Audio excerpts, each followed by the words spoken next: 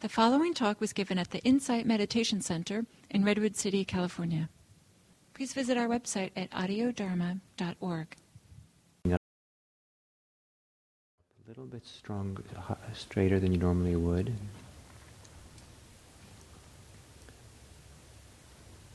Perhaps rocking slightly back and forth, sideways. And as you do so, to feel the contact of your body against the chair and your cushion, the floor. And then as you come into stillness, feel the contact of your body against the chair or the cushion, the floor, as if it's a place to be rooted, as if it provides you a solid base of support. If you're sitting on the floor, a wide support.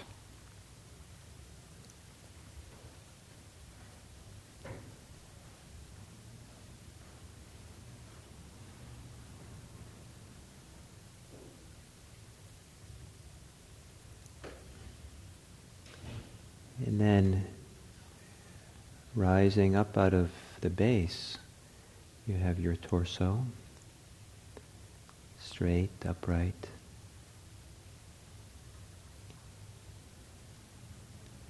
Give a little bit of attention to your spine, perhaps slowly letting your attention travel up your vertebrae, one at a time from the bottom. And see if you can create a good foundation where each vertebrae supports the one above. Maybe small adjustments in your spine, so the weight of your body is centered on the vertebrae.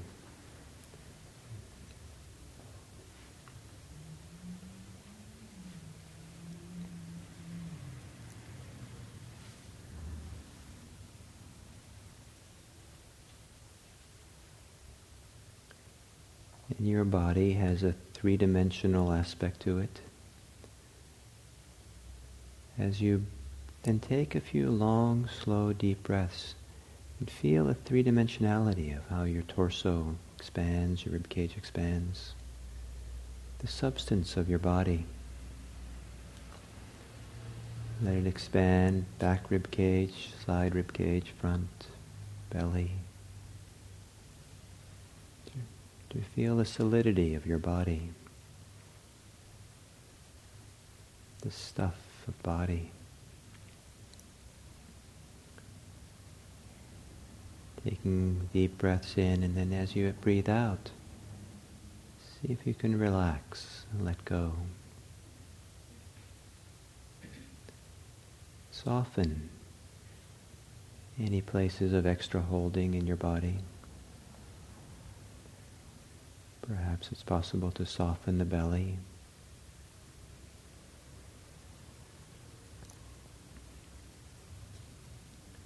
Perhaps the chest and the shoulders.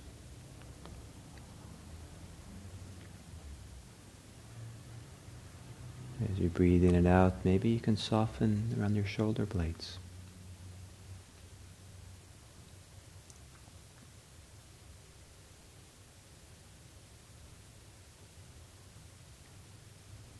Or a softening around the face, the neck.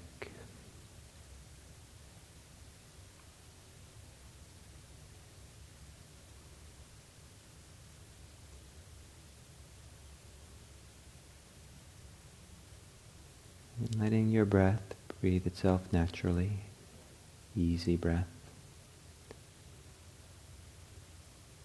Become aware of your body in as globally as is easy. The widest, easy way of feeling your body.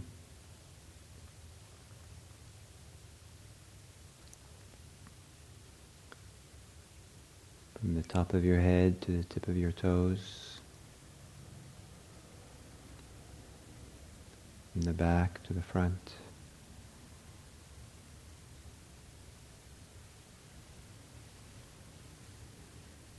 Feeling the substance of body, the three-dimensionality of it, the solidity of it.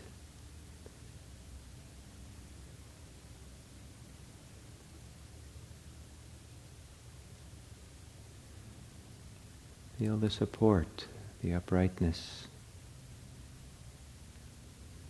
the balance of rest and effort to stay upright. Balance of relaxing with gravity and overcoming the force of gravity to be upright.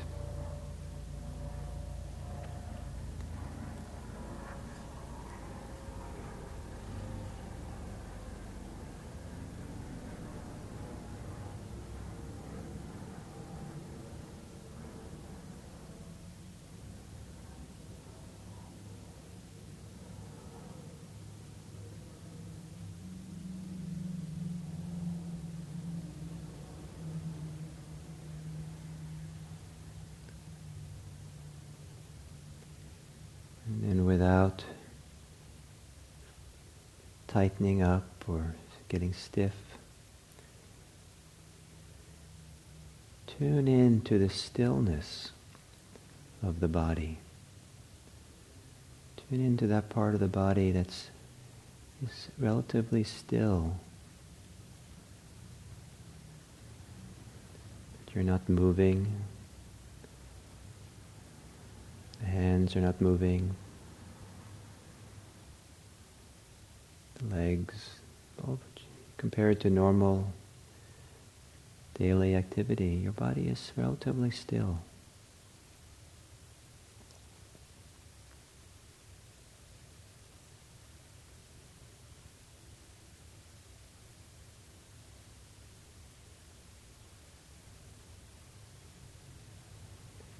There is stillness, and then right next to the stillness there might be movement, the movement of breathing through the body, or subtle vibration, or swaying, or pulsing.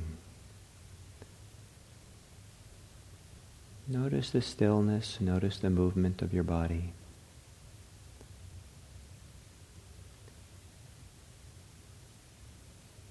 Notice if you're holding anything. If you are, see if you can release it, relax.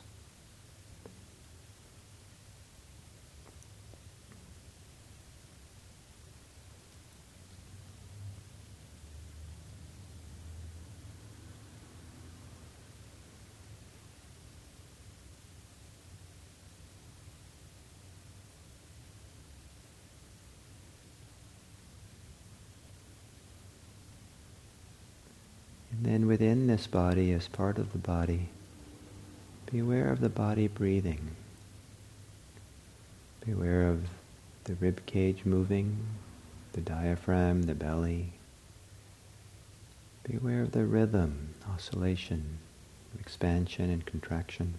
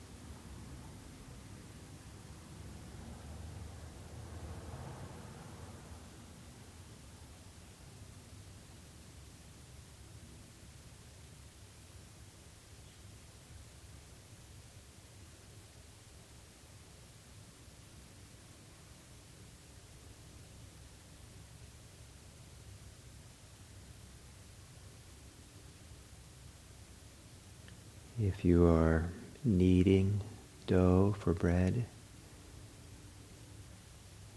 you're working the dough. If you are polishing a brass bowl, you're kind of working the edges of it with the cloth. Or if you have a cramp in your foot, you're gently moving to work out the cramp.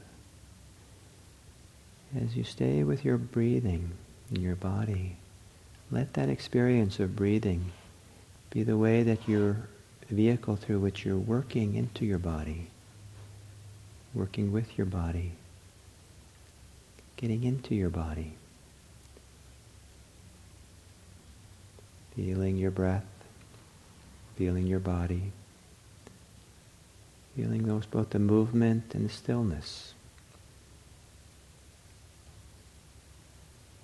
Settling in more to the stability of the body, the stillness that's there.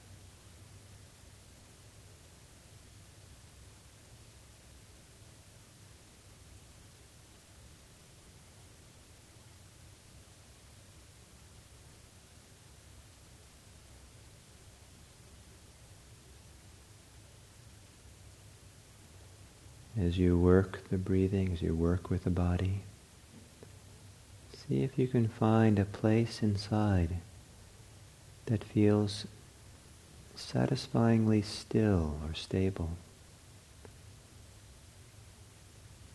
Perhaps a place inside that's the base, almost like it supports everything else, or maybe a place where everything else seems to come back to, or a place that's the center of it all. See if you can find some place inside which feels still and stable, centered.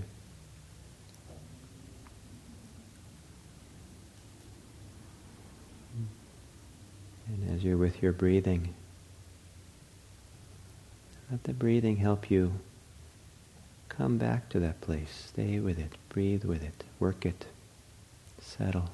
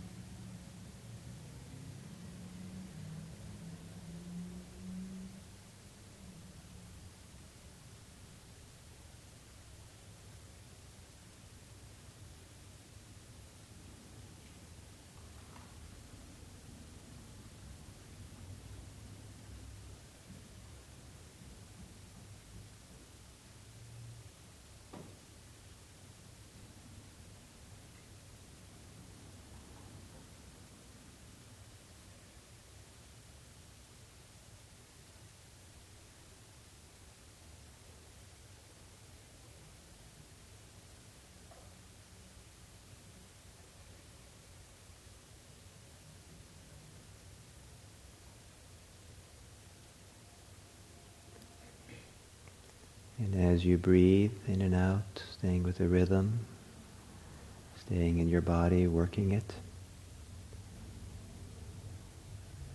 see if you can notice or include whatever sense of stillness there is in the mind. Even if your mind is thinking or spinning a little bit, it's okay. Let that to be on the side. And notice what is still, centered, peaceful in your mind.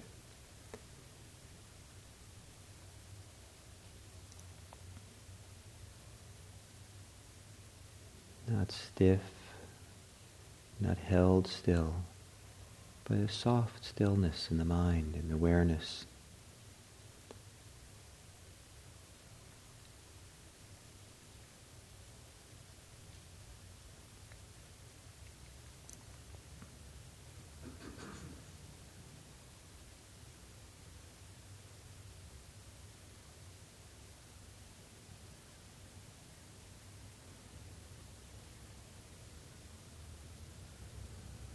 As you breathe, perhaps you can work that inner stillness.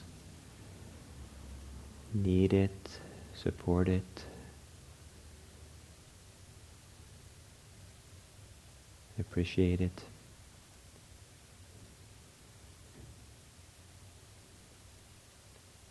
Let it become a bit more noticeable. Stillness of the body, the stillness of the mind.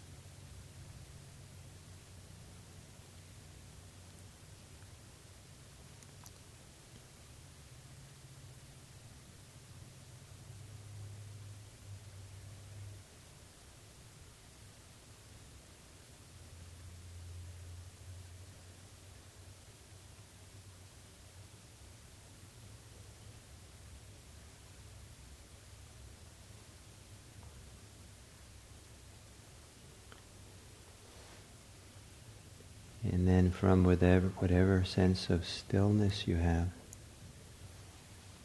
whatever centered or stability you have,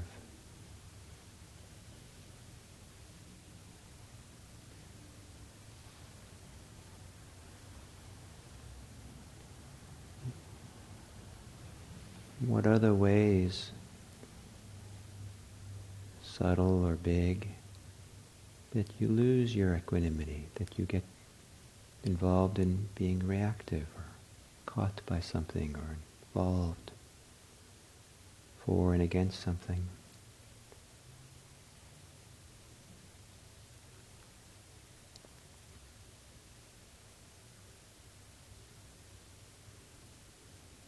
Not to think about it or react to it. Stay with the breath, stay working with the inner life, but notice the contrast between being relaxed and still and being involved and caught, actively involved, engaged.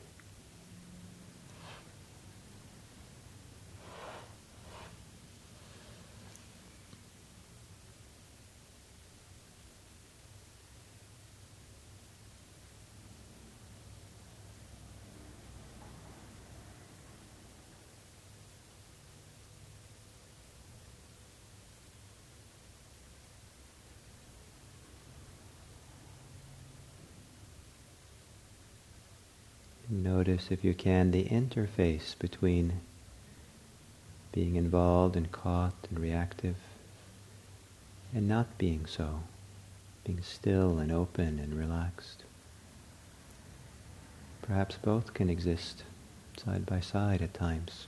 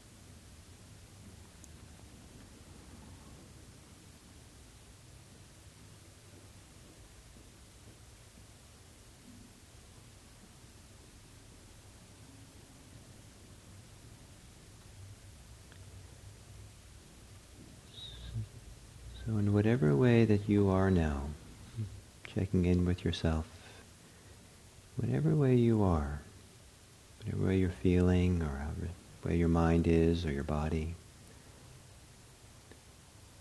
from the vantage point of how you are now, what might this teach you? What might you learn about equanimity? What does this right now have to teach you about being balanced, non-reactive? What does it teach you about you specifically, and how you operate, how your mind functions, how you are in the world?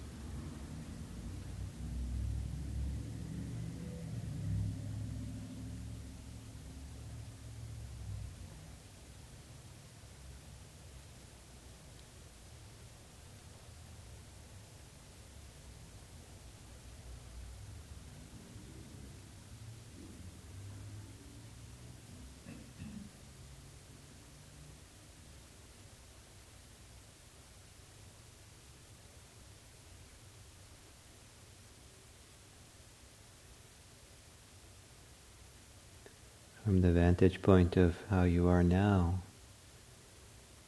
if you look out over your life and how you live your life, primarily in daily life, how you are in life, what might now instruct you or say to you about equanimity, your relationship to equanimity, your centeredness, your relationship to being centered, balanced? What comes up for you as I bring these reflections into the room?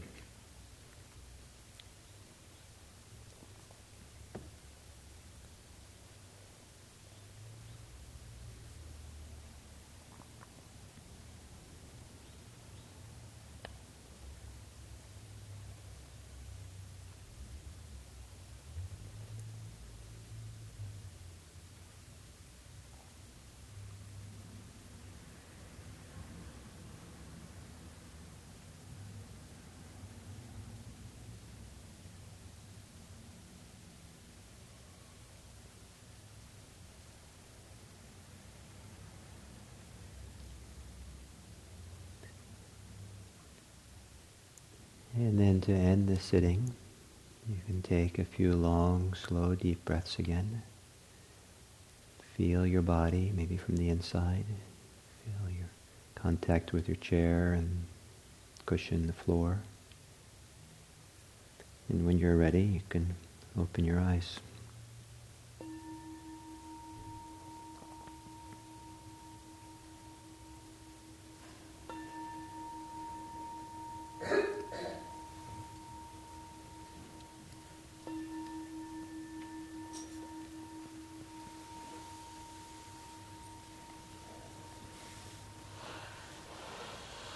As a factor of mind, a quality of mind, kind of an activity of the mind. So it's not a philosophy or beliefs that you carry with you, but rather it's an inner quality. Like you can be calm, it's an inner quality, or you can be agitated, inner quality. So equanimity is an inner quality. Some people, the word equanimity, the concept equanimity doesn't quite kind of work in their vocabulary, but maybe being centered, being balanced, being non-reactive perhaps works better as near synonyms. But one way or other, I think, what we're doing here today is exploring this topic of equanimity with the idea that it's something useful. It's a useful quality, it's a useful approach to life, it's a useful thing to explore. And so I'm interested in how is it useful for you? What are the lessons for you in equanimity, and what does it teach you about your life? And so that was kind of the questions near the end of that sitting. Was from the how you were here and now. Some of you might have been calm, some of you might have been agitated. Either way, what is how you are now teach you about equanimity, your relationship to equanimity? What are lessons of equanimity, or your lack of equanimity, come from how you are now? So that was kind of the question, more or less. It's not meant to be an exact question with an exact answer. It's meant to be kind of questions that kind of get you into some general territory where you can explore and reflect on something. So don't worry if you understand the question exactly well or not. But what I'd like you to do, if you're willing, is to pair up with someone else and share what you feel like sharing. You don't have to be full confessions,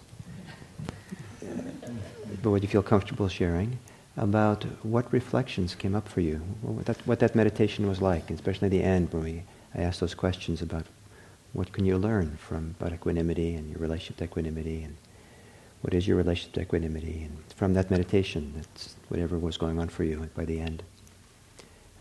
Or something like that. Or it could just be as simple as what is your relationship to equanimity in general in your life. So hopefully you can find yourself, and you don't have to compare yourself to the other person who's talking you're with. Each person is very free to. It's a very free, open exploration. You can pick up that question, in a personal way. It might be different from the person you're with.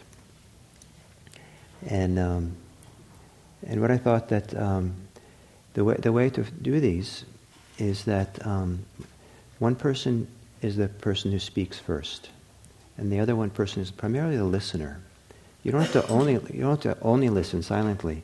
You can engage a little bit. You can ask some questions. You can make some very, very brief kind of comments of understanding, but you don't. This is really a time for the speaker to speak, and so you're there to support that and to be a listener mostly as they talk about what came up for them.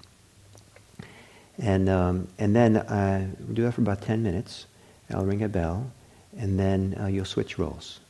And then it's a chance for this listener to talk about what came up for them in the meditation, their relationship to equanimity. And again, the new listener can have some very modest speak, ask questions or, just ask for clarification or express appreciation or whatever. It's very simple. But again, the balance is, heavily weighted that the speaking is the person who's speaking. Make sense?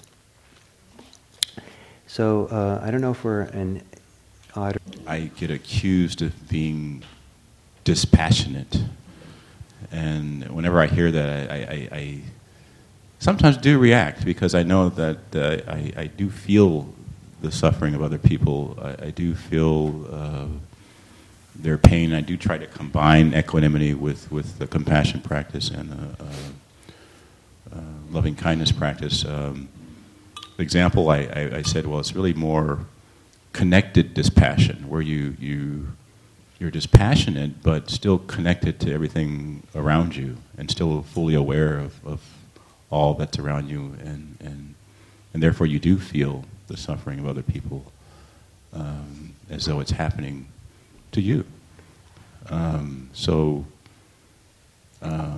Although you may not be sort of emotional in the same sense, where you're always going up and down sort of in wide ranges, I don't know if that really makes you dispassionate. And so I have this ongoing debate sometimes with people. And sometimes it comes up in relationships where people, oh, you're not emotional enough. Oh, you're not, sort of like.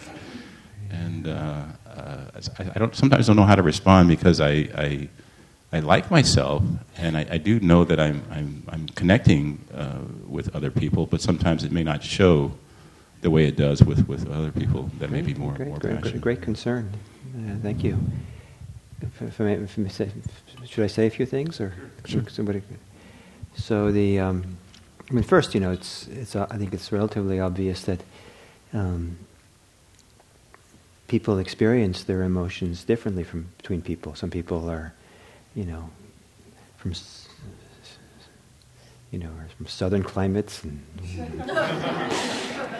whatever that is. I don't know where southern is. And some are more northern climates, and they're a different kind of way, whatever way that is. Some people, whoever, because of their physiology, who knows why. Some people, the emotions course through them much more actively, some people more quietly.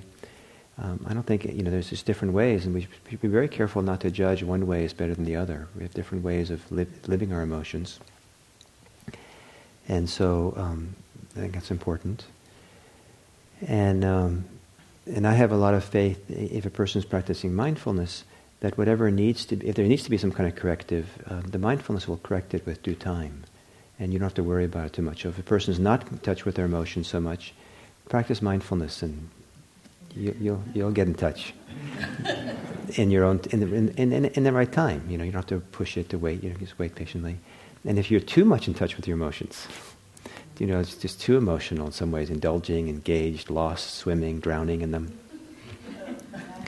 then don't worry about it. Practice mindfulness, and you'll come to more balance with it all, for sure. So you're practicing mindfulness, I suppose. You're here, I suppose. So I wouldn't worry about it, But what's interesting is what's most interesting is what you said to me, is that you feel like you're connected well with people. You feel connected in a heartfelt way to their suffering, what's going on. But other people don't feel it from you. So you don't have to be any different. Your ability to feel emotions is just fine. But something is not being communicated. And so, without you needing to change what your emotional life is like, perhaps there's a vocabulary of communication that you could learn, so that people, it might just simply mean saying some words. So, for example, it's possible that my kids at home are extremely grateful for all the breakfasts I make and all the laundries I make. It's possible. But if they would say once a year or something, if they would say thank you, then I would know it. And so is there something that you could say that belongs to the the vocabulary of your people, that your friends, you're connected, that would actually indicate to them, yeah, you understand, you're connected in some way, and so that's what occurs to me. And not that you have to cry when they're crying, or be angry when they're angry. Some people, if you don't worry, they don't feel like you're connected, and so so that maybe they're the ones that have the issue. But still, if you could still say, well, you could, I hear you, I'm concerned for you, and you don't say I'm not worried, but you say I'm concerned, I hear, speak back. So that's my suggestion to you. Yes. So I'll concur with the emotional part, that with mindfulness it'll help bring it into balance. For me, it's helped. So I do concur with that part. Now the question I have is, with mindfulness and equanimity, I've become a lot more aware of when I'm not being equanimous. But that doesn't always translate to equanimity, even though I'm aware of it. Yes. So that's my challenge currently, with certain situations in my life that would bring that into focus. At least I'm a lot more aware of it now. Mm-hmm. I'm still struggling with the equanimity part. Yeah. So maybe you can be ahead of yourself. Maybe it's nice to be equanimous, but if you hold too much as an ideal, you can end up struggling too much. Sometimes the best you can do is keep your mouth closed, and that's success. That the fact that you didn't lash out and say something, or the most successful, because you don't have much equanimity going, that you're agitated or something. That's a really important information, And the way it translates is not to be practice equanimity and be kind and soft and gentle and all these nice things, but it means, excuse me, I need to go to the bathroom. I need to get out of here, so I breathe and kind of get my bearings again. And so sometimes the mindfulness teaches us that forbearance or stopping or not doing is the wisest thing to do, and because nothing else is going to be pretty. And that's wise. That's wise, and should be very happy to have that capacity. Just go to the bathroom. No one needs to know what you're doing in the bathroom. No one. People usually don't ask. I need to go to the bathroom. People usually don't ask. And so I really have to go to the bathroom. Please go. People don't stop you. And why you have to go is you go to breathe.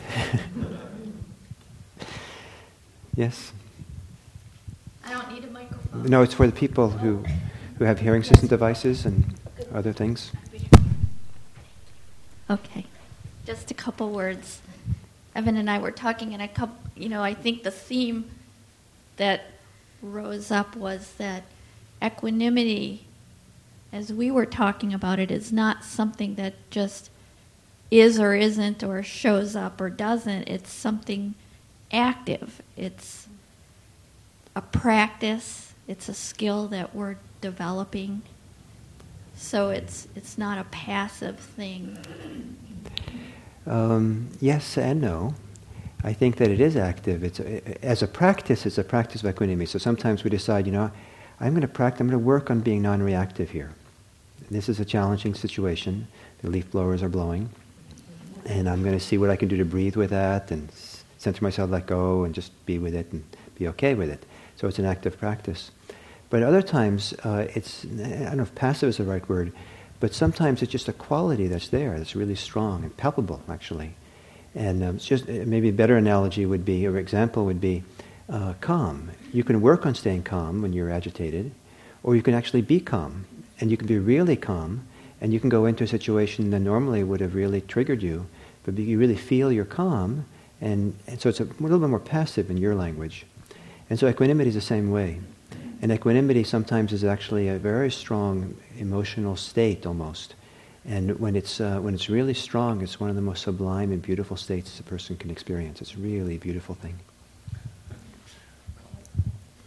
If I may, is it okay? Can you hear me? Yeah. Okay. Yes, I've experienced that on longer retreats. And that's, to me, otherworldly in a sense.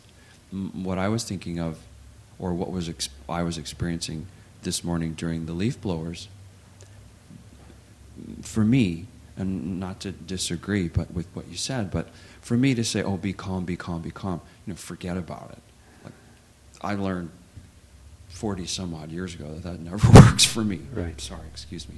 But what I'm learning now is to see irritation. First, maybe sound, unpleasant, and then irritation, and I noticed my back was sort of tight. So for me, in a sense, that's the practice of it. That's what I was trying to imply. Great. Rather than, be calm, which is That's a great. mountain that I That's can great. never That's climb. great. It's really great that you know yourself and know how it works and what works best for you. And I think someone else could find that what works for them, they can actually calm themselves down. And sometimes that's a quicker route. Sometimes it's a more dangerous route.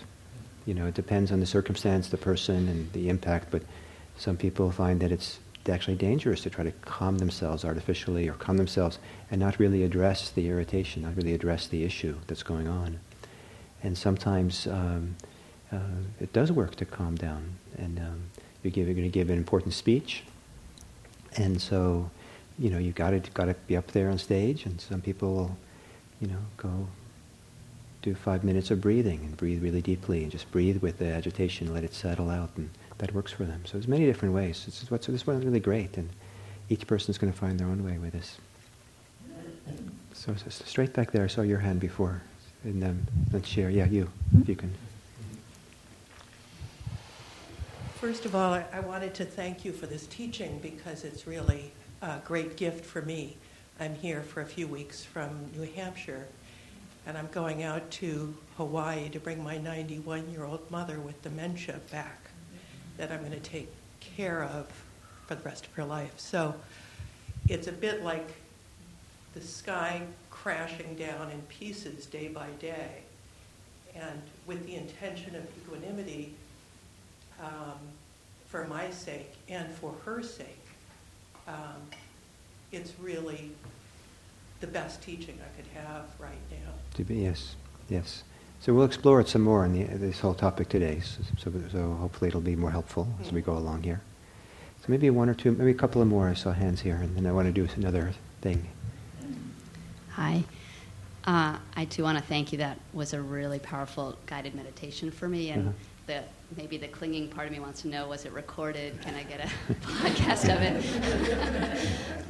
But one of the things that I noticed for myself was that when I've typically in my practice, when I'm paying attention to or having an intention to quiet my mind or to create to cultivate feelings like metta or some of the other Brahma Viharas, that it's really hard. And your instruction to pay attention to what's still in my body and what's moving, that grounded me and concentrated me in a way that then I noticed that my mind was much more quiet, and that I actually had these feelings come up that I wasn't intending to necessarily, but so stillness rather than quieting, or somehow that just felt really powerful and much easier for me. Beautiful, so. Wonderful. Great, thank you. So I saw one more, and then we'll... So my partner and I talked a little bit about one of the things that you shared that was really powerful was can the equanimity be there with whatever else is arising? Can they be side by side? And as people were sharing, I was thinking, because sometimes I struggle with anxiety, which feels very tight and constricted, which was, sort of the opposite feeling of the expansive equanimity. And, my partner asked a very good question of what would that feel like if they were side by side? And as I was reflecting more, I was thinking, the Brahma Viharas are innate qualities. They're innate qualities of the heart. They're really not something we have to get. They're already here. And for myself, it would be so helpful in those moments where I'm not feeling equanimous to remember actually, it's always here. It's just a matter of letting it arise or letting it be present with whatever I'm feeling. It's not something that I've lost or that I'm lacking or that I have to go get. It's always just right here. Very nice. So. And so, in part of the practice, a day like today, exploring the topic, the practice of something like equanimity makes us more familiar with it.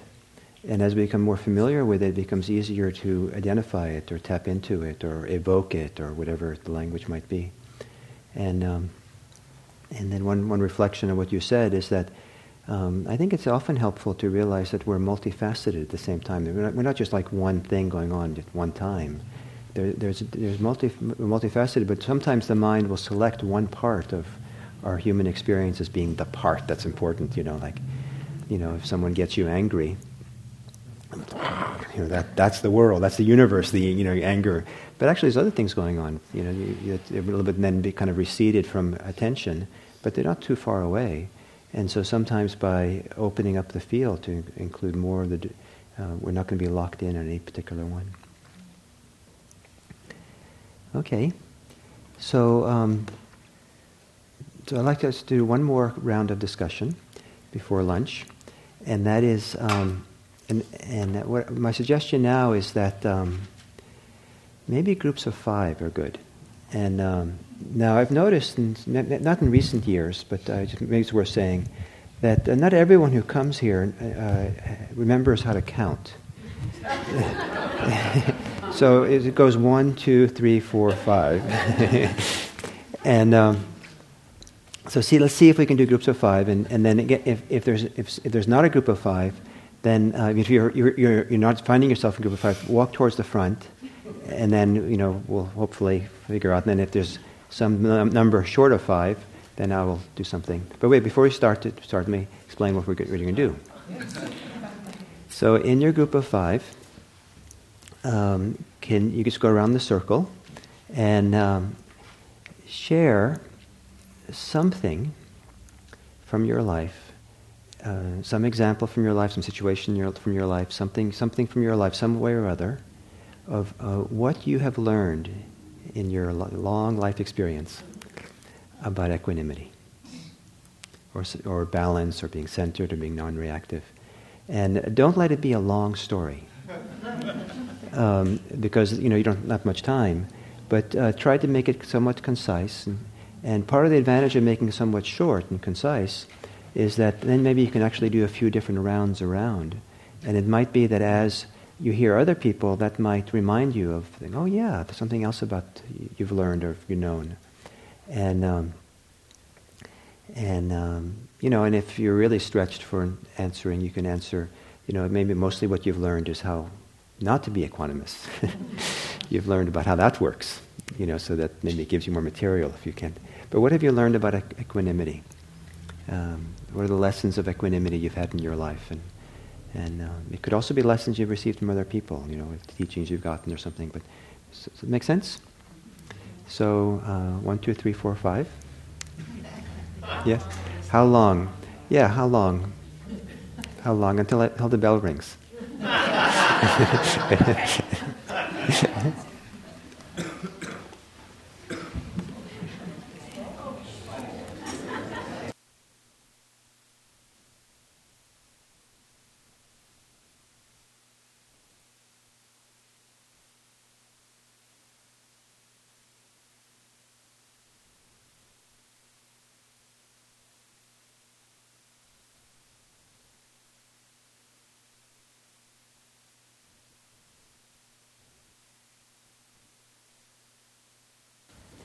So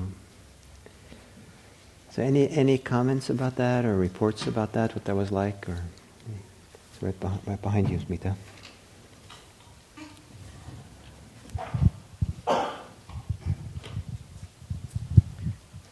So I had I've always thought about equanimity being okay with this circumstance and that circumstance, and if this happens and I don't like it, that's okay.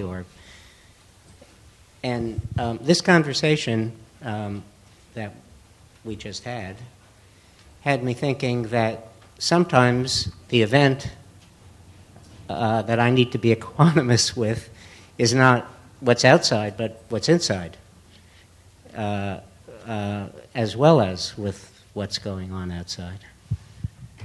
In other words, if I'm angry, to know I'm angry, and instead of being upset that I'm angry because the circumstance isn't any good, to be okay with my own anger. And well, that sounds profound for you. Yeah. Sounds good, really good. And so I don't want. It's really great to now have this ability or this interest, this perspective, not to go in and learn how to be accepting or be okay with what's there. It's very helpful in life to do that. And I wanted to add that being equanimous doesn't mean that we say things are okay. Things can be completely not okay, and I'm not going to accept it, and I'm going to be equanimous, and I'm going to change it equanimously. So equanimity doesn't mean that we don't that where you just let things be necessarily. But if we are going to engage to change something, we do it without the mind being caught in a reactive way. So I think someone else. Any other comments? So could you say more about that? What you just said. Flush it out. Without the mind reacting, when you see that things need to change, because my experience is that the mind gets kind of rattled. Something needs to be done here. Yeah. Well, sometimes things do need to get done. So the question is, to go into it a little bit more what I just said, and sometimes things have to be done. I remember when my kids were small, and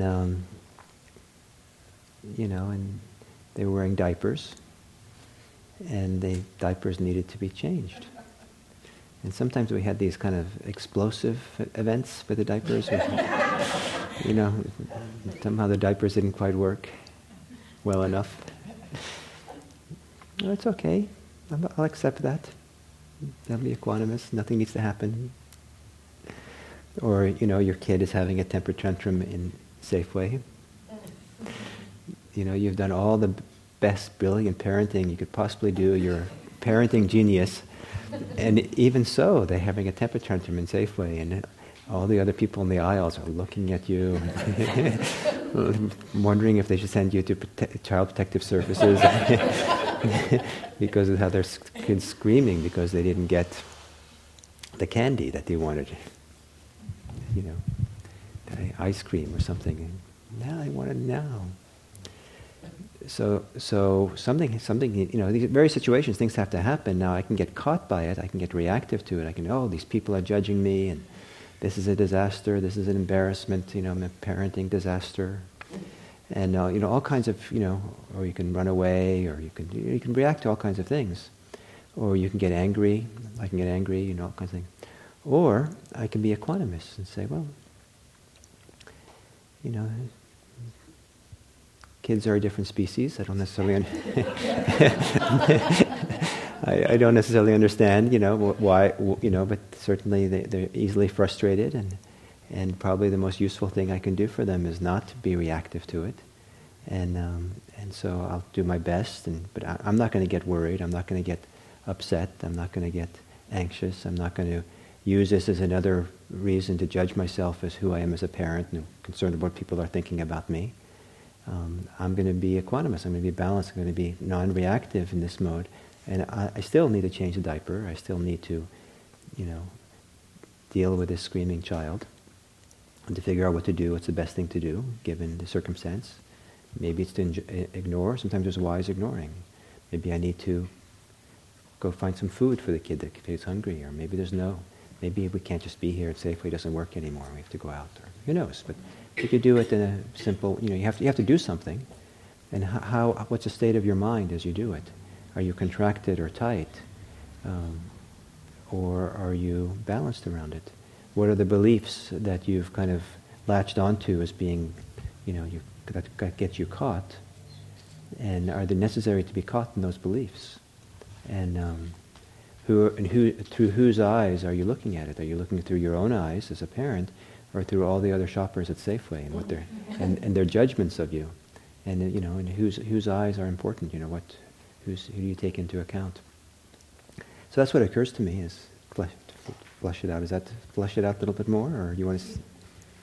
Is that okay, or you want to ask more? Or?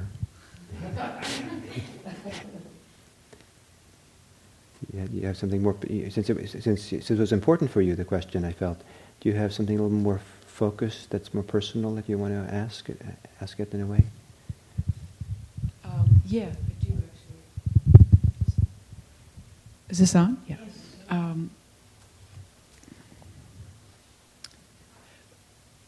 It's a really tricky situation when, I'll get really personal.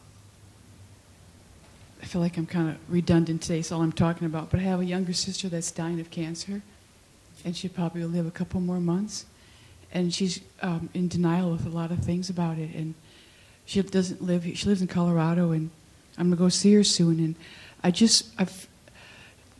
she needs more care, and she's resisting care, and she's on a lot of meds, and it's just not safe, and I feel like the doctor says, well, she'll ask for palliative care when she wants it, and everyone has this lax attitude about it. And I just last night thought, I'm going to go there and I'm going to get her more care and I'm going to be more proactive. And so that's where I feel like this, am I overreacting or am I being equanimous? I don't know. Yeah, so I don't know either. I think when someone is suffering like that, it's natural to want to try to be helpful and supportive. A sister is dying. It's natural to want to do something to be helpful and to the situation. But this is where equanimity needs to be coupled with a lot of wisdom. And where you understand the situation, understand your sister well enough. Because a lot of caring people have inserted themselves in what seems like the obvious thing to do, and to help someone and cause more harm than good. Partly because the other person maybe has a whole different view of life than what your view is. They might be in denial, and who knows why they're in denial. I think we have to have a lot of respect for denial. And because if you get them undenied, it might actually make things worse. And they don't have the resources, the capacity to deal with the full information. And so it takes a lot of wisdom in a situation like that to go there. And so this is where being equanimous is helpful, not because if you're some equanimity or some balance or some centeredness, then you're not going to be pushed by your beliefs. You're not going to be pushed by your attachments, by your emotions, into action, because you never want to be pushed by your inner kind of things. And so you might still have all those feelings, but they don't push you. And so then you come to the situation. You have your concerns. You have your things that are important for you. You have a plan, maybe even. But the first thing you do when you get there is you practice not knowing mind. You practice, this is a new situation. I don't know what's going on. It's big. Let me find out. Let me learn about the situation first. Let me find out how my sister is. Let me just check in with everybody. And maybe it'll take a few days of just gathering information, getting a sense of the land. And then you maybe have the wisdom after a while to know where you can make a difference. And maybe the difference you make, you'll be like this Aikido master who you just kind of, it's indirect, that you find a way to make a difference. Or sometimes you have to be very direct. Sometimes maybe you sit down with someone and give them the news that they're refusing to hear. There's so many different ways, so there's no one has a simple answer, but the equanimous mind, the balanced mind, the calm mind gives you the space and the time to get the information that you need to know what to do, what's wise.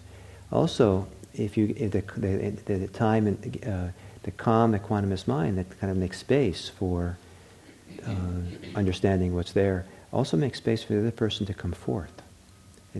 Sometimes it's easier for them to come forth and say what's going on if they feel like you're not coming with an agenda.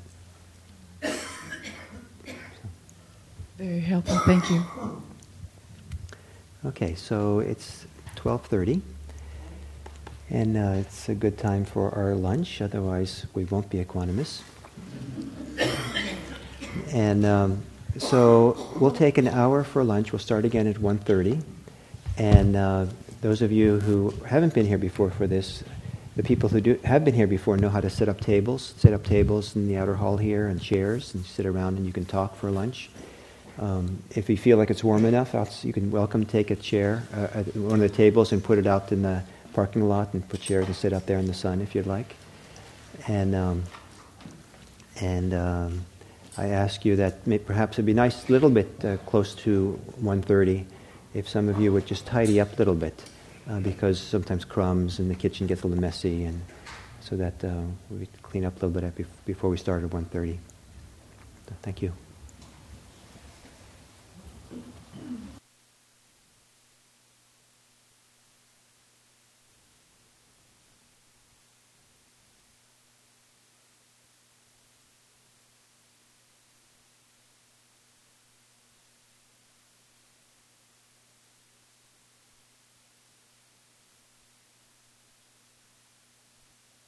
Continue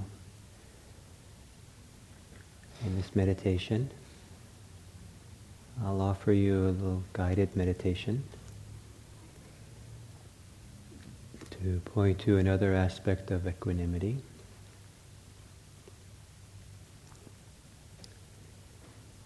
So begin this section of the meditation by familiarizing yourself further with your body. Perhaps as you exhale, you can settle into your body more, feel what is there.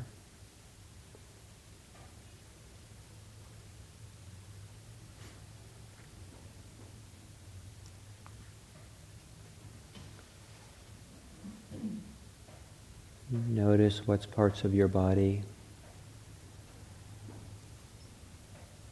are most active or have the most sensations.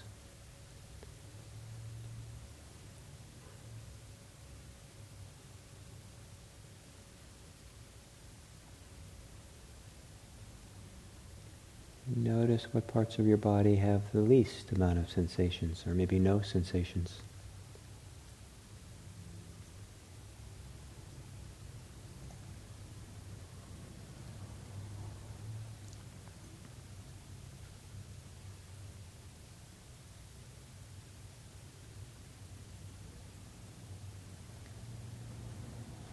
And then in the next few rounds of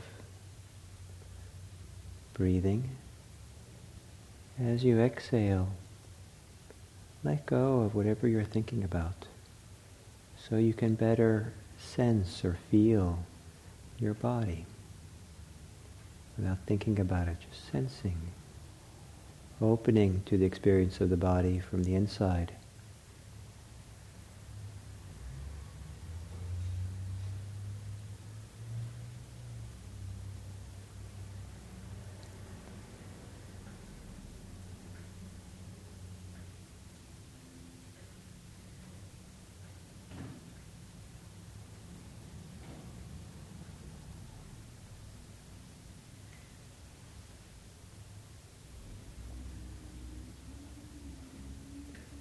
Feeling the expanding and contracting movements of the torso as you breathe. And how different parts of rib cage, diaphragm, belly, back move at different times as you breathe in and out.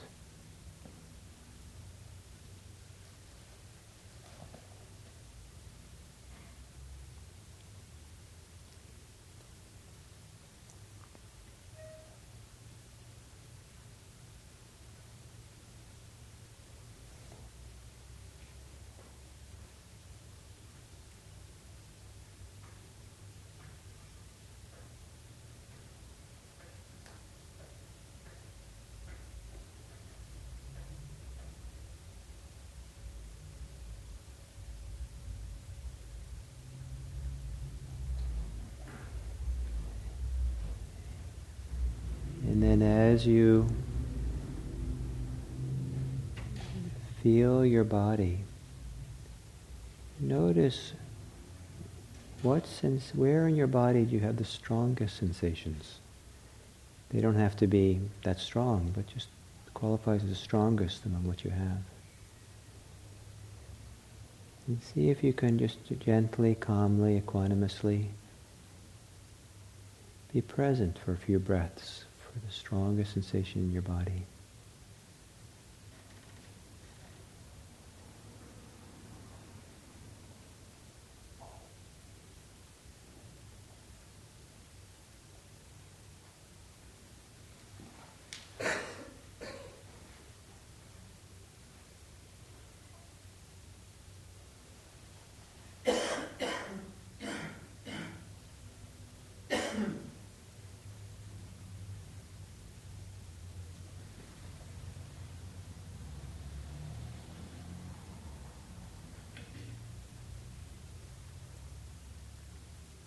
And then look around and see what is the second strongest and the third strongest. What parts of your body are most awake with sensations, clear? The contact of your body against your chair or your cushion, your legs.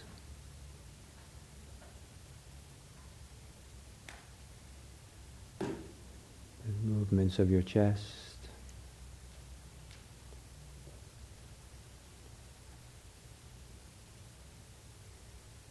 Your hands touching or on your legs.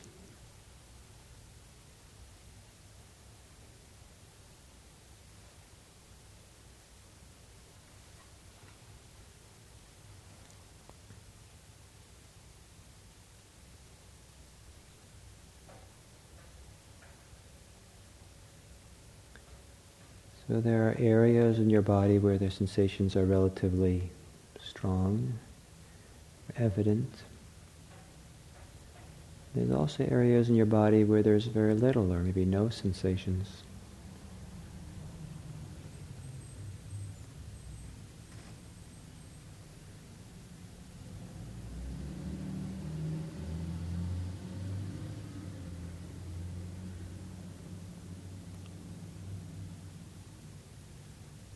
And notice the places in your body, your three-dimensional body, where there are no sensations. The sense of space between the sensations that are there. Can you get any sense? Now it can be a little bit hard because can you get a sense of the place, the spaces in your body between the sensations that you have there?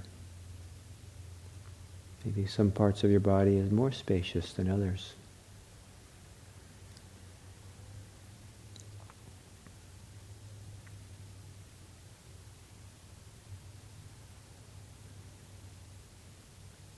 Just beyond the boundary of any sensation, there's usually space.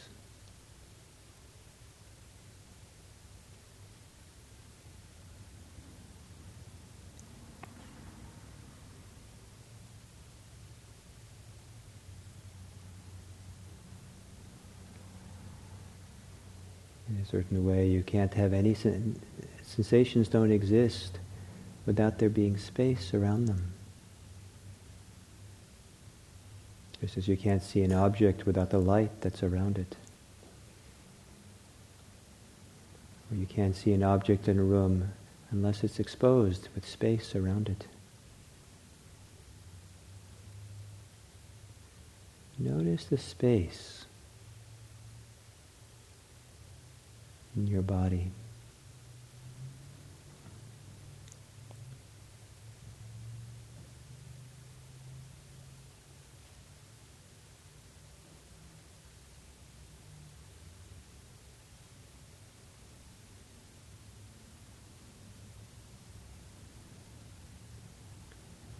And then see if you can become aware of the space that's just beyond the edges of your body.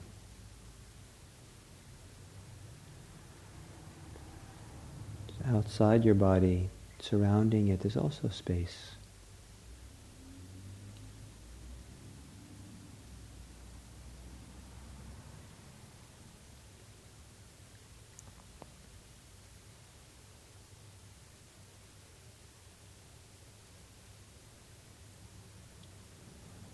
Perhaps with a sense of the space around your body, the boundaries of your body are not distinct and sharp.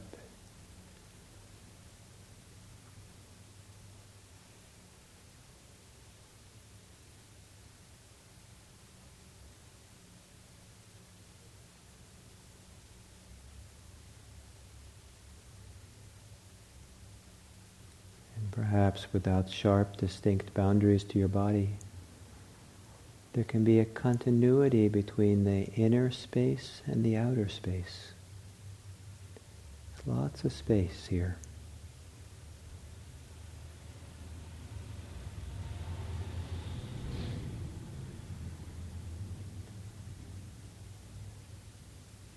As you exhale, see if you can let go of your thinking so you can better sense and feel the inner sense perception, the inner knowing of space. Lots of space.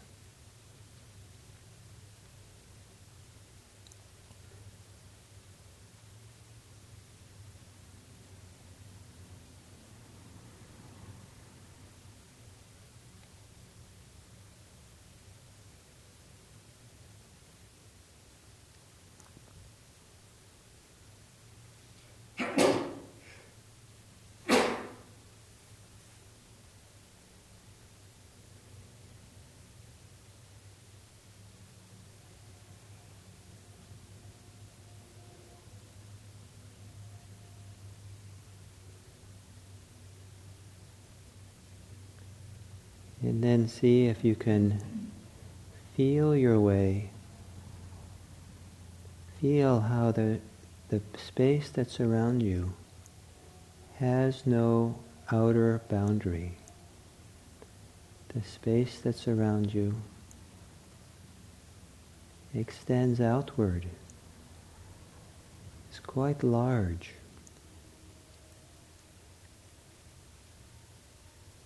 You sit here in a large field of space.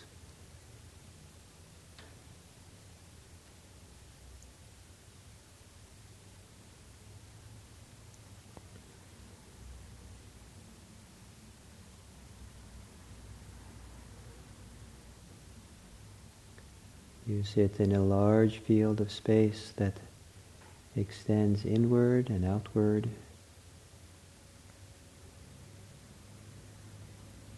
In a very huge way, just space.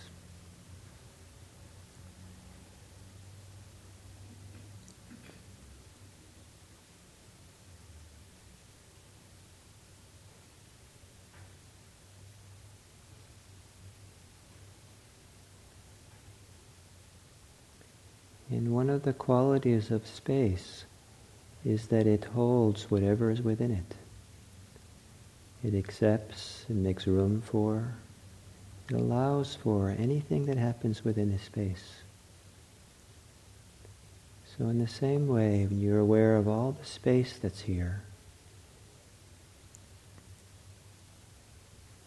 can you allow, like space, within the space, for whatever sensations you're having, feelings, thoughts, reactions you might have, whatever is happening for you,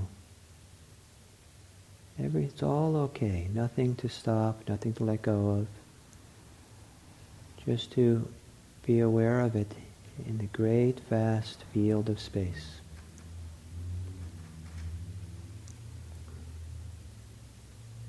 Whatever thought you have, whatever emotion you have, reaction you have, it can all be held in space. Nothing to change or do away with. Just realize it within space. Feel it within the great openness of awareness.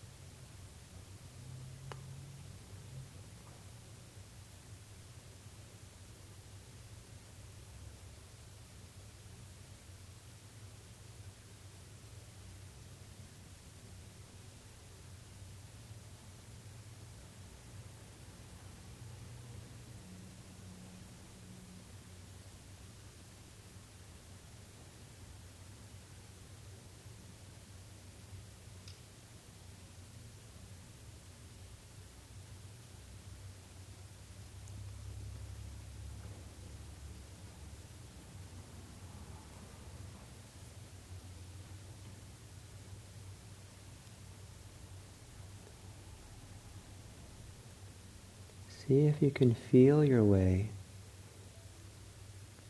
into how great spaciousness can be accepting of whatever is happening.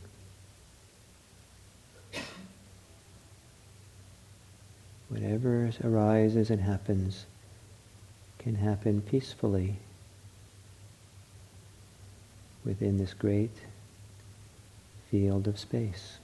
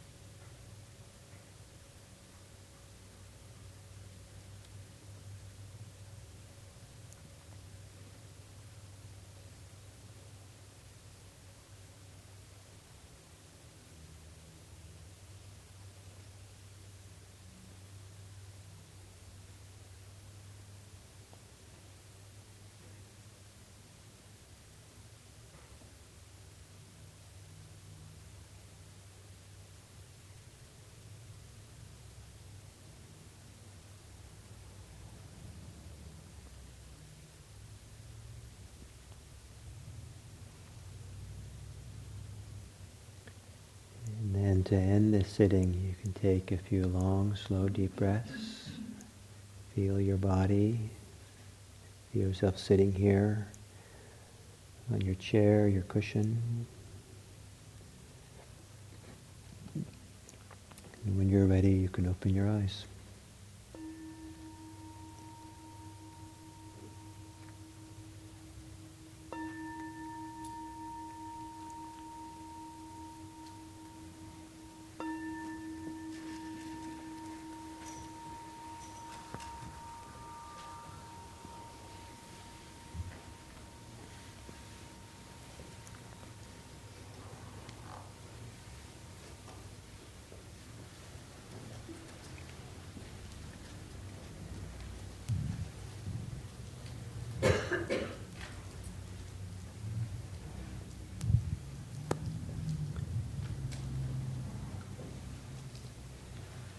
I believe it's probably true for most people, most of the time, that when we look at something, our vision tends to notice things.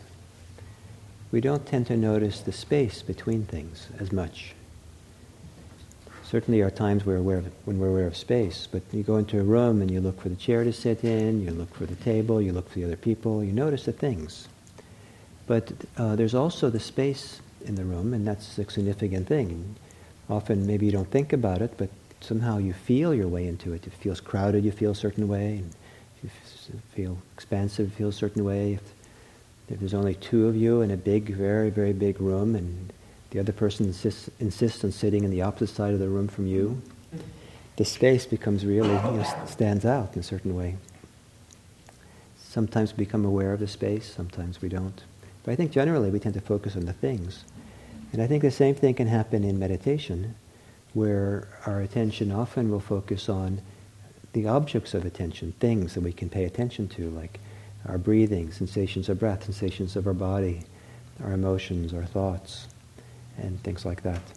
And it's not so often that people become so clearly aware of space, the spaciousness, as part of meditation. Sometimes when mind gets really concentrated and still, that stands out in highlight, and so you can't help but to notice it. But there's always, just like there's always space in a room, and even if people aren't focusing on it, there's always spaciousness in the field of our perception, of awareness. And I don't know how well some of you could, or how it worked for some of you to follow along with this guided meditation, to feel the space within, the space without. And but what I was trying to do in that is to, if you could, feel a very broad, expansive sense of spaciousness, to have the experience of equanimity or acceptance or non-reactivity, where no matter what arose, even reactivity itself, it can be held in this really, really big field. So it's okay. It's not a problem. Often things are a problem when we're claustrophobic. And one way that meditation works is that it doesn't fix our problems. It puts our problems into a different context. And if you have this huge space, then sometimes things are not so oppressive or so difficult, and it's a lot easier to have equanimity. So this is a different way to get towards equanimity, is through a spacious mind, an open mind, open, spacious awareness, open awareness. How was that for some of you? It'd be nice to hear.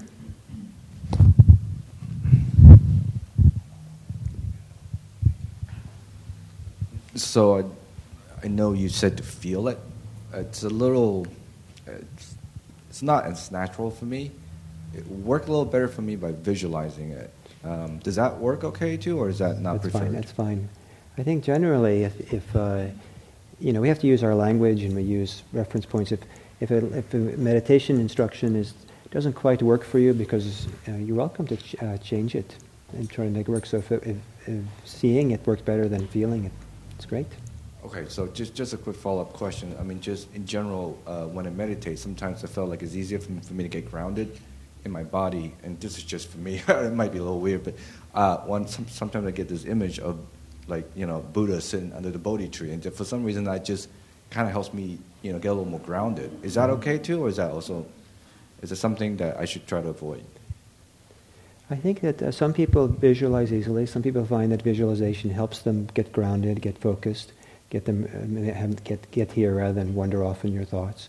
I think that it's a great tool to use visualization to kind of arrive, but for the purposes of mindfulness and vipassana, once you've more or less come into the present moment with the aid of the visualization, then you want to let go of it.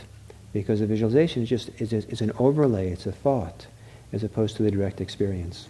So the emphasis in vipassana is direct experience. And so, but it's, as a little aid, that's fine. Thank you, that's helpful. So I'd like to hear about the meditations of Mother. How was it? How was it as a lesson in equanimity? Did it work? Did it not work?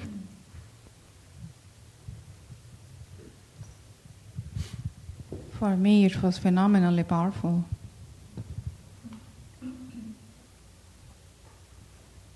Something that at least 4 or 5 days of retreat would take me there. Okay. So thank you. Mm-hmm. It was very profound.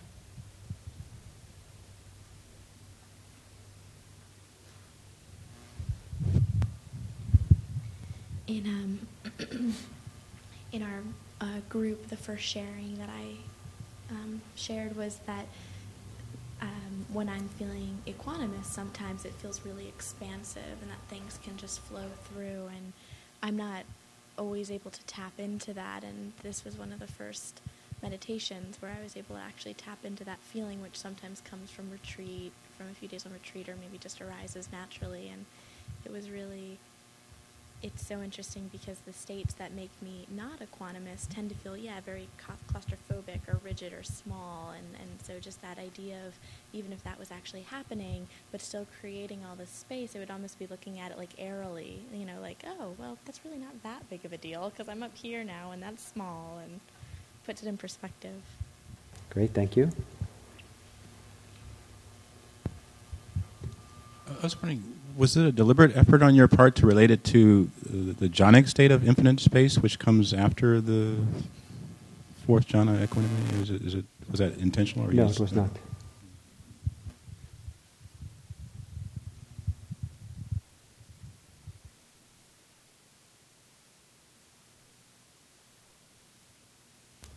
The rest of you are still in space? Have you come back yet? Yes. Let's have, giving us feedback, so maybe if we have only one of those on at a time, I don't know where it's coming from. Well, I hesitate to say anything because earlier I was tired, cold, and hungry, and now I'm tired and cold. So I don't know that I was really sharp in terms of following everything that you said. But what I did notice was a sluggishness. And for various reasons, I'm having some discomfort in my back. And at one point, I think you said something along the lines of to broaden our focus outward. I think you said there's infinite space around, beyond the room, I think is what you said. And to me, it felt kind of abstract. I wasn't quite sure how to sort of do that, but I kind of did what I could. And I didn't feel that I was able to really enlarge those boundaries beyond this discomfort. But I hadn't really been particularly liking the discomfort. So I decided, okay, well maybe that's what I should be doing, is just being aware of that discomfort in kind of an accepting way. And so I still felt pretty contracted, to use that metaphor, but it seemed like I was more present with what was really occurring. Nice. So, yeah, maybe kind of it worked anyway. Yeah, yeah, good. On your way to equanimity. Thank you. So over here on the stage. Careful.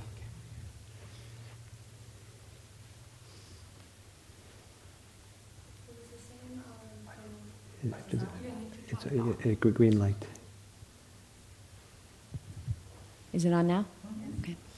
It was the same for me as well. I'm having some pain right now in my hip, and I'm very anxious. I'm planning a big family event. I have 40 family members coming in town in 2 weeks. So my mind is very distracted, and I was hoping that I could settle by coming here today. And it's very, very challenging. But what I found after the morning of sitting and talking is my heart beating very, very hard. And as opposed to just getting very upset by that and saying stop, I kind of accepted it and turned into it. And when you said, see if you can find an expansive part in your body, at first I was like, nothing's expansive. But I found that my chest was. And how interesting is that? I have this heart that's beating too fast in a very expansive cavity. So I don't know what to make of it. I just found it interesting.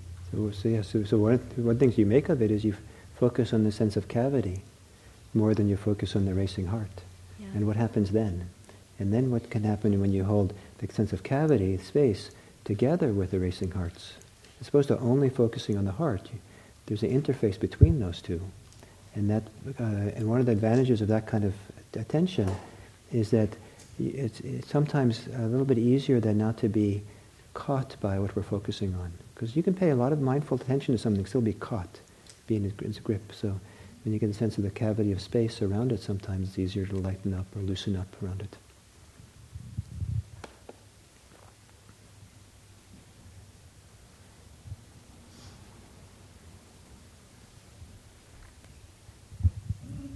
I had a couple of, I don't know if they were aha moments or da moments. I went on retreat a number of years ago and it was a retreat on space. And so I really had the opportunity to sit in a spacious environment within myself. And it has stuck with me ever since. And one of the things that happened today was I hadn't connected the inner space with the outer space. And that kind of was like, oh, wow, that's really cool because that ties me with everything. So that was one of the aha, maybe da moments. The other one was just realizing that spaciousness and equanimity are one and the same. I didn't connect those two before. So that was really cool too. I think they can be one and the same. They don't have to be. They can be two, so they can be. And so we'll end now with this part. But building on what Catherine said, one of the really cool things is to get a sense of space, spaciousness, space, something. You get somehow established in it, and then you ask yourself this question. You ask yourself, are you inside the space? Or is a space inside of you? And that can do it. Something interesting sometimes. Okay. So we've been now here 45 minutes. Should we take a break? Before we do that, we're going to do a group exercise that's going to take probably half an hour. Should we just go into the group exercise, or should we take a break so that you have good bladders? Or you could, what?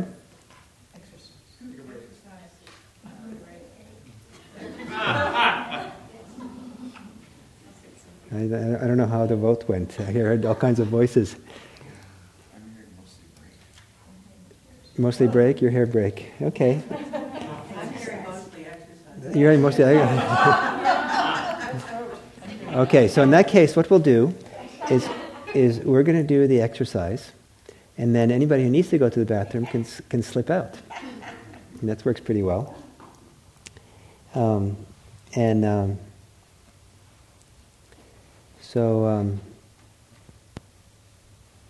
some of you have done this before. I've done this maybe once or twice over the last 10 years, this exercise. But we'll do it the way it's usually done, and then I'll do a variation. And there are 7 conditions that support equanimity.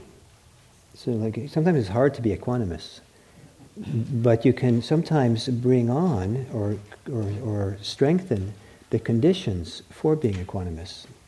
And so if you can get those conditions going, then it's easier to be equanimous. So the 7 conditions are, the first one is virtue. The more virtuous you are, the more integrity you have, the easier it is to carry yourself through life with equanimity, with not being, feeling you have to hide or feeling worried you can get caught or something. So virtue is one. The second is faith, trust or confidence. So I like the word faith, but some of you maybe don't like the word, but faith, if you have faith in something, if you have faith, for example, if you have faith that you have a practice to get you through difficult times in your life, then you can be more equanimous as you go into those difficulties. But if you don't have a clue what you're going to do, you have no tools at all for the difficulty, it's a lot easier to get kind of concerned and worried, right?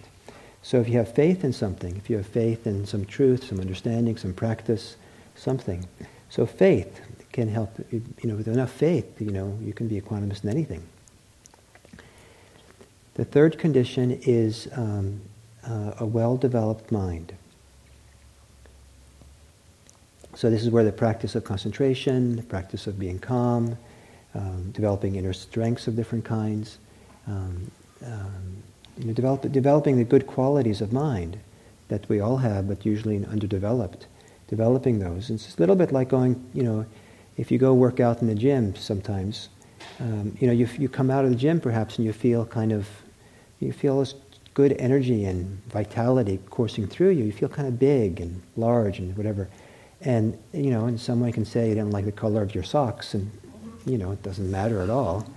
So it just washes right off. However, but if you're feeling really down and things are hard and, and you feel like much energy and you're slothful and you can't hardly manage, and someone says, your socks. Oh no, not that too. So this inner strength, can, so having some well-developed mind. Yes? Is that like wisdom? Not yet. So the fourth factor is a sense of well-being. So if you have some happiness, well-being, joy, sometimes with happiness, all kinds of things can happen, and you can hold it more equanimously. The fifth is to see things as they are. Actually here, I'm sorry. Sorry, those writing, I apologize. The fifth is wisdom. Wisdom or understanding. If you have some good understanding or good wisdom about things, it's a lot easier sometimes not to get reactive to it. So, if you've never been around kids before, and you have your first kid or something, and the kid goes from saying, I hate you, to will you marry me, in the course of 15 minutes, you might think that's a big deal if you've never had that kid before. Like, oh my God, there's a crisis. But, then kids can do that, just kind of like they go through little swings and, so you hold it much more lightly because or if for example, if it's an unfortunate syndrome phenomena is that sometimes when people die and some of the chemicals are going a little bit awry in the system, whatever, they can get very very angry at the people they feel closest to, that they love. And most hospice nurses and workers will tell the family, warn them that this might happen, and don't take it personally.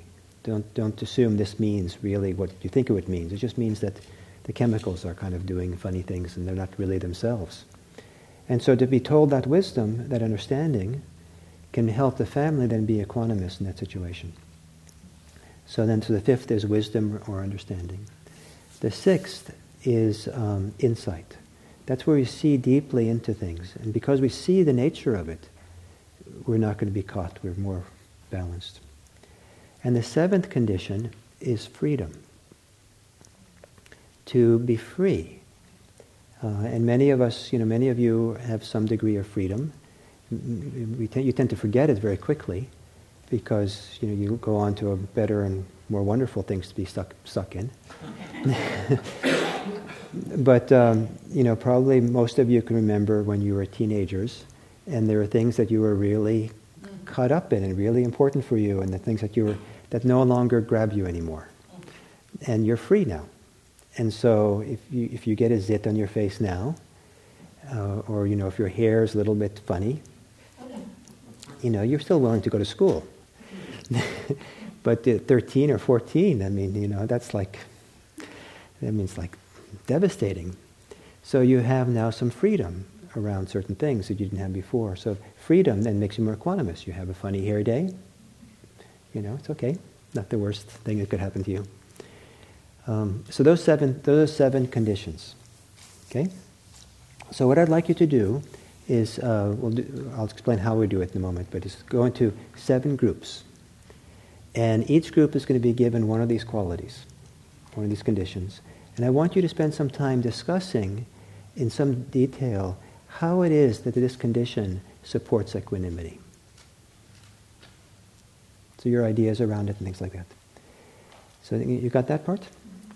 Okay. And the second part of the exercise is, so everyone has to kind of be listening carefully to the conversation. And then the second part of the exercise is that then we're going to form new groups which has one representative of each of the previous groups. So each of the 7 conditions is going to be represented in the new group. You understand that? So, and then in the new group, each person is going to report some personalized take on a personalized summary, their own gist of it, of what was said in your first group around how this condition supports equanimity. I'll explain that again when we get to that time, but just so you know. There's 2 halves. Okay? So I think what we should do is just count off 1 to 7. So you're going to do Smita? Okay, so why don't you start? 1, 2, 3. So having some wisdom certainly helps in being equanimous. And one of the pieces of wisdom that's easy to forget is that Buddhist practice, the path, the exploration, takes longer than anticipated. So we didn't cover as much as we were supposed to today. So hopefully it was rich for you to do this, what we did. And hopefully it gave you some, one of the things I hope these kinds of days accomplishes is to give you material for continued reflection. So when you leave here and during the week and other times, that you continue to reflect and think and wonder about these qualities, about yourself in relationship to them. And so if this has given you something to contemplate and reflect and practice with, that would be wonderful. The intention of this part of the focus on equanimity was to kind of just generally introduce the topic of equanimity, the idea of a non-reactive mind, because it's an idea that some people find kind of foreign and also find a little bit disturbing or a little bit worrisome because of the fear of being aloof or indifferent or closed down or something else. And the other fear people have is that they're going to, being equanimous means you're going to accept things that shouldn't be accepted. And I like to distinguish between, I think acceptance is a great practice, but the only acceptance which I think is kind of universally useful is we learn how to accept anything and everything into our awareness without any contraction in the awareness, resistance in the awareness. So no matter how awful it is, how wrong it is, we have the capacity to let it come into our hearts, into our awareness without seizing, closing down, getting afraid, just to stay that way. What we actually do about whatever the situation is, that's a whole different question. And we might have to not accept it while we accept it into awareness. So the awareness doesn't flinch, but the hand says stop. And so making that distinction, I think, is very important, because then it's easier to practice. So when Buddhist teachers talk about practicing acceptance, the way I translate it for myself is I translate it as being is a quality of awareness, a quality of the heart, where you're willing to be present for it without flinching, without contracting. But then we use, hopefully, our wisdom to know what we do with our hands, what we do with our speech, what we do, things have to be done, right? But this quality of a mind which doesn't contract, doesn't flinch, doesn't freeze, doesn't run away, doesn't get hot, doesn't get cold, is a very beautiful thing. It's really beautiful to have this capacity, this kind of mind. And so when we come into the Brahma Vihara exploration, it's remembering this kind of mind, equanimous mind, and maintaining it and keeping it in the context of our care for others, for our friendship for others, our love for others. And that's a whole other task. How do we do that in relationship to other people? And equanimity is said to be the most important of the Brahma Viharas when people are struggling, our friends, people are struggling, and there's nothing we can do to help them. So there are so certainly compassion is a little bit more there when you have some sense that you can help and care. Equanimity is the quality of caring, where in the caring we don't contract, we don't resist, we don't flinch. The awareness stays open. And we have the wisdom to know that we just have to let the situation be, to some degree, the person be. And that's often quite challenging to believe that's the case, and our sense of responsibility, our sense of all kinds of things come into play, where it seems like it's not okay to be equanimous when people are struggling. But in order for compassion and love to be fully protected, and really there has to be some capacity for equanimity there as well. So I'll leave you. So next time we meet, which is the end of the month, I think the 30th of March, we'll have the last of these Brahma Viharas, and then we'll spend much more time on the Brahma Vihara of equanimity itself. Do some of the equanimity meditation practices, and explore some of the issues around having equanimity in our caring for others, and what that looks like, and how to do it. And in the meantime, I'll give you kind of a homework, preparation for next time. And that is one of the big movements, things that makes it really hard to have equanimity in relationship to other people. There's many things, but what I offer now here is a feeling responsible for other people. So the homework is to consider, to reflect, to talk to friends, to look at journal, to do whatever you can, and to try to look at how responsibility for others plays out for you. Some of you maybe are overly responsible for everything and everything.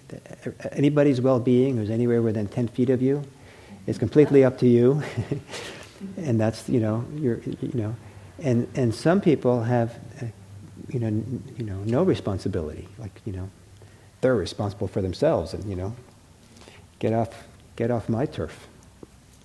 And so how do you take the sense of being responsible for other people? How does that play out for you? What are your beliefs, your understandings? How does it work for you? I think the more you can look at that over the next 4 weeks or so, the richer it'll be when we come back to do the Brahma Vihara on equanimity. So I do have an article on the IMC website on equanimity that goes through these 7 conditions for equanimity. So you probably got it in pretty well now. But if you want to read it again, learn more about it, it's on the article page on the website.